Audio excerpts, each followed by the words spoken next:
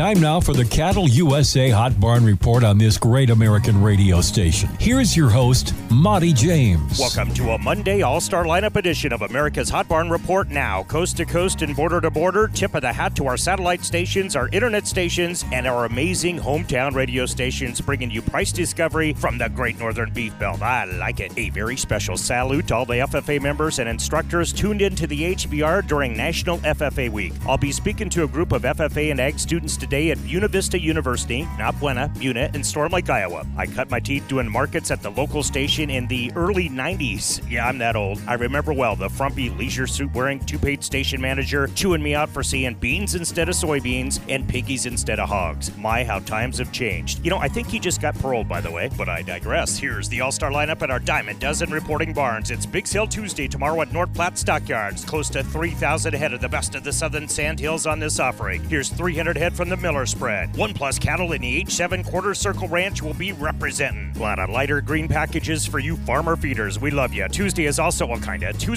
feeder calf day at Creighton Livestock Market in eastern Nebraska cow calf and feedlot country. Here's 300 head from the Circle J spread. Buy them up in real time at cattleusa.com. Wednesday, general listener, there shall be massive feeder calf offerings at Lemon Livestock. Tri-County Stockyards in Motley, Minnesota will throw down a rare week off at BLA in Cowtown as calving season kicks it up a notch. Cattle Country video offering and calves and feeders galore at Torrington Livestock Market. Diamond M Livestock, the C6 and 4-bar outfits will be selling the fruits of their labor. Nice offering of feeders this week at Platte Livestock Market and a barn burner of a sale Wednesday at Stockman's Livestock. Flash forward to Thursday, over 4,500 head of black, white, and red at one of the nation's biggest sale barns, Ogallala Livestock Market. I just can't say Ogallala normally. Try it, Z. A tremendous offering of North Country feeders Thursday at Mobridge Livestock on the shores of Lake Oahe. These calves thrive in the snowfields in North Dakota, and Iowa feedlots will be like a tropical vacation for them. At least for a while. A Jim Dandy of a run of Western Dakota feeders Thursday at Prussia Livestock. The market has been hot in P-Town. Talk to Slim Vollmer to get on this sale. Hit PrussiaLivestock.com. Big runs of Montana, Wyoming, and Dakota feeders Friday at St. Ange Livestock in the Black Hills of South Dakota. Video details at Hot Barn Report on Facebook. Monty James for America's one and only Hot Barn Report, saying keep eating that beef raised in the good old US of A.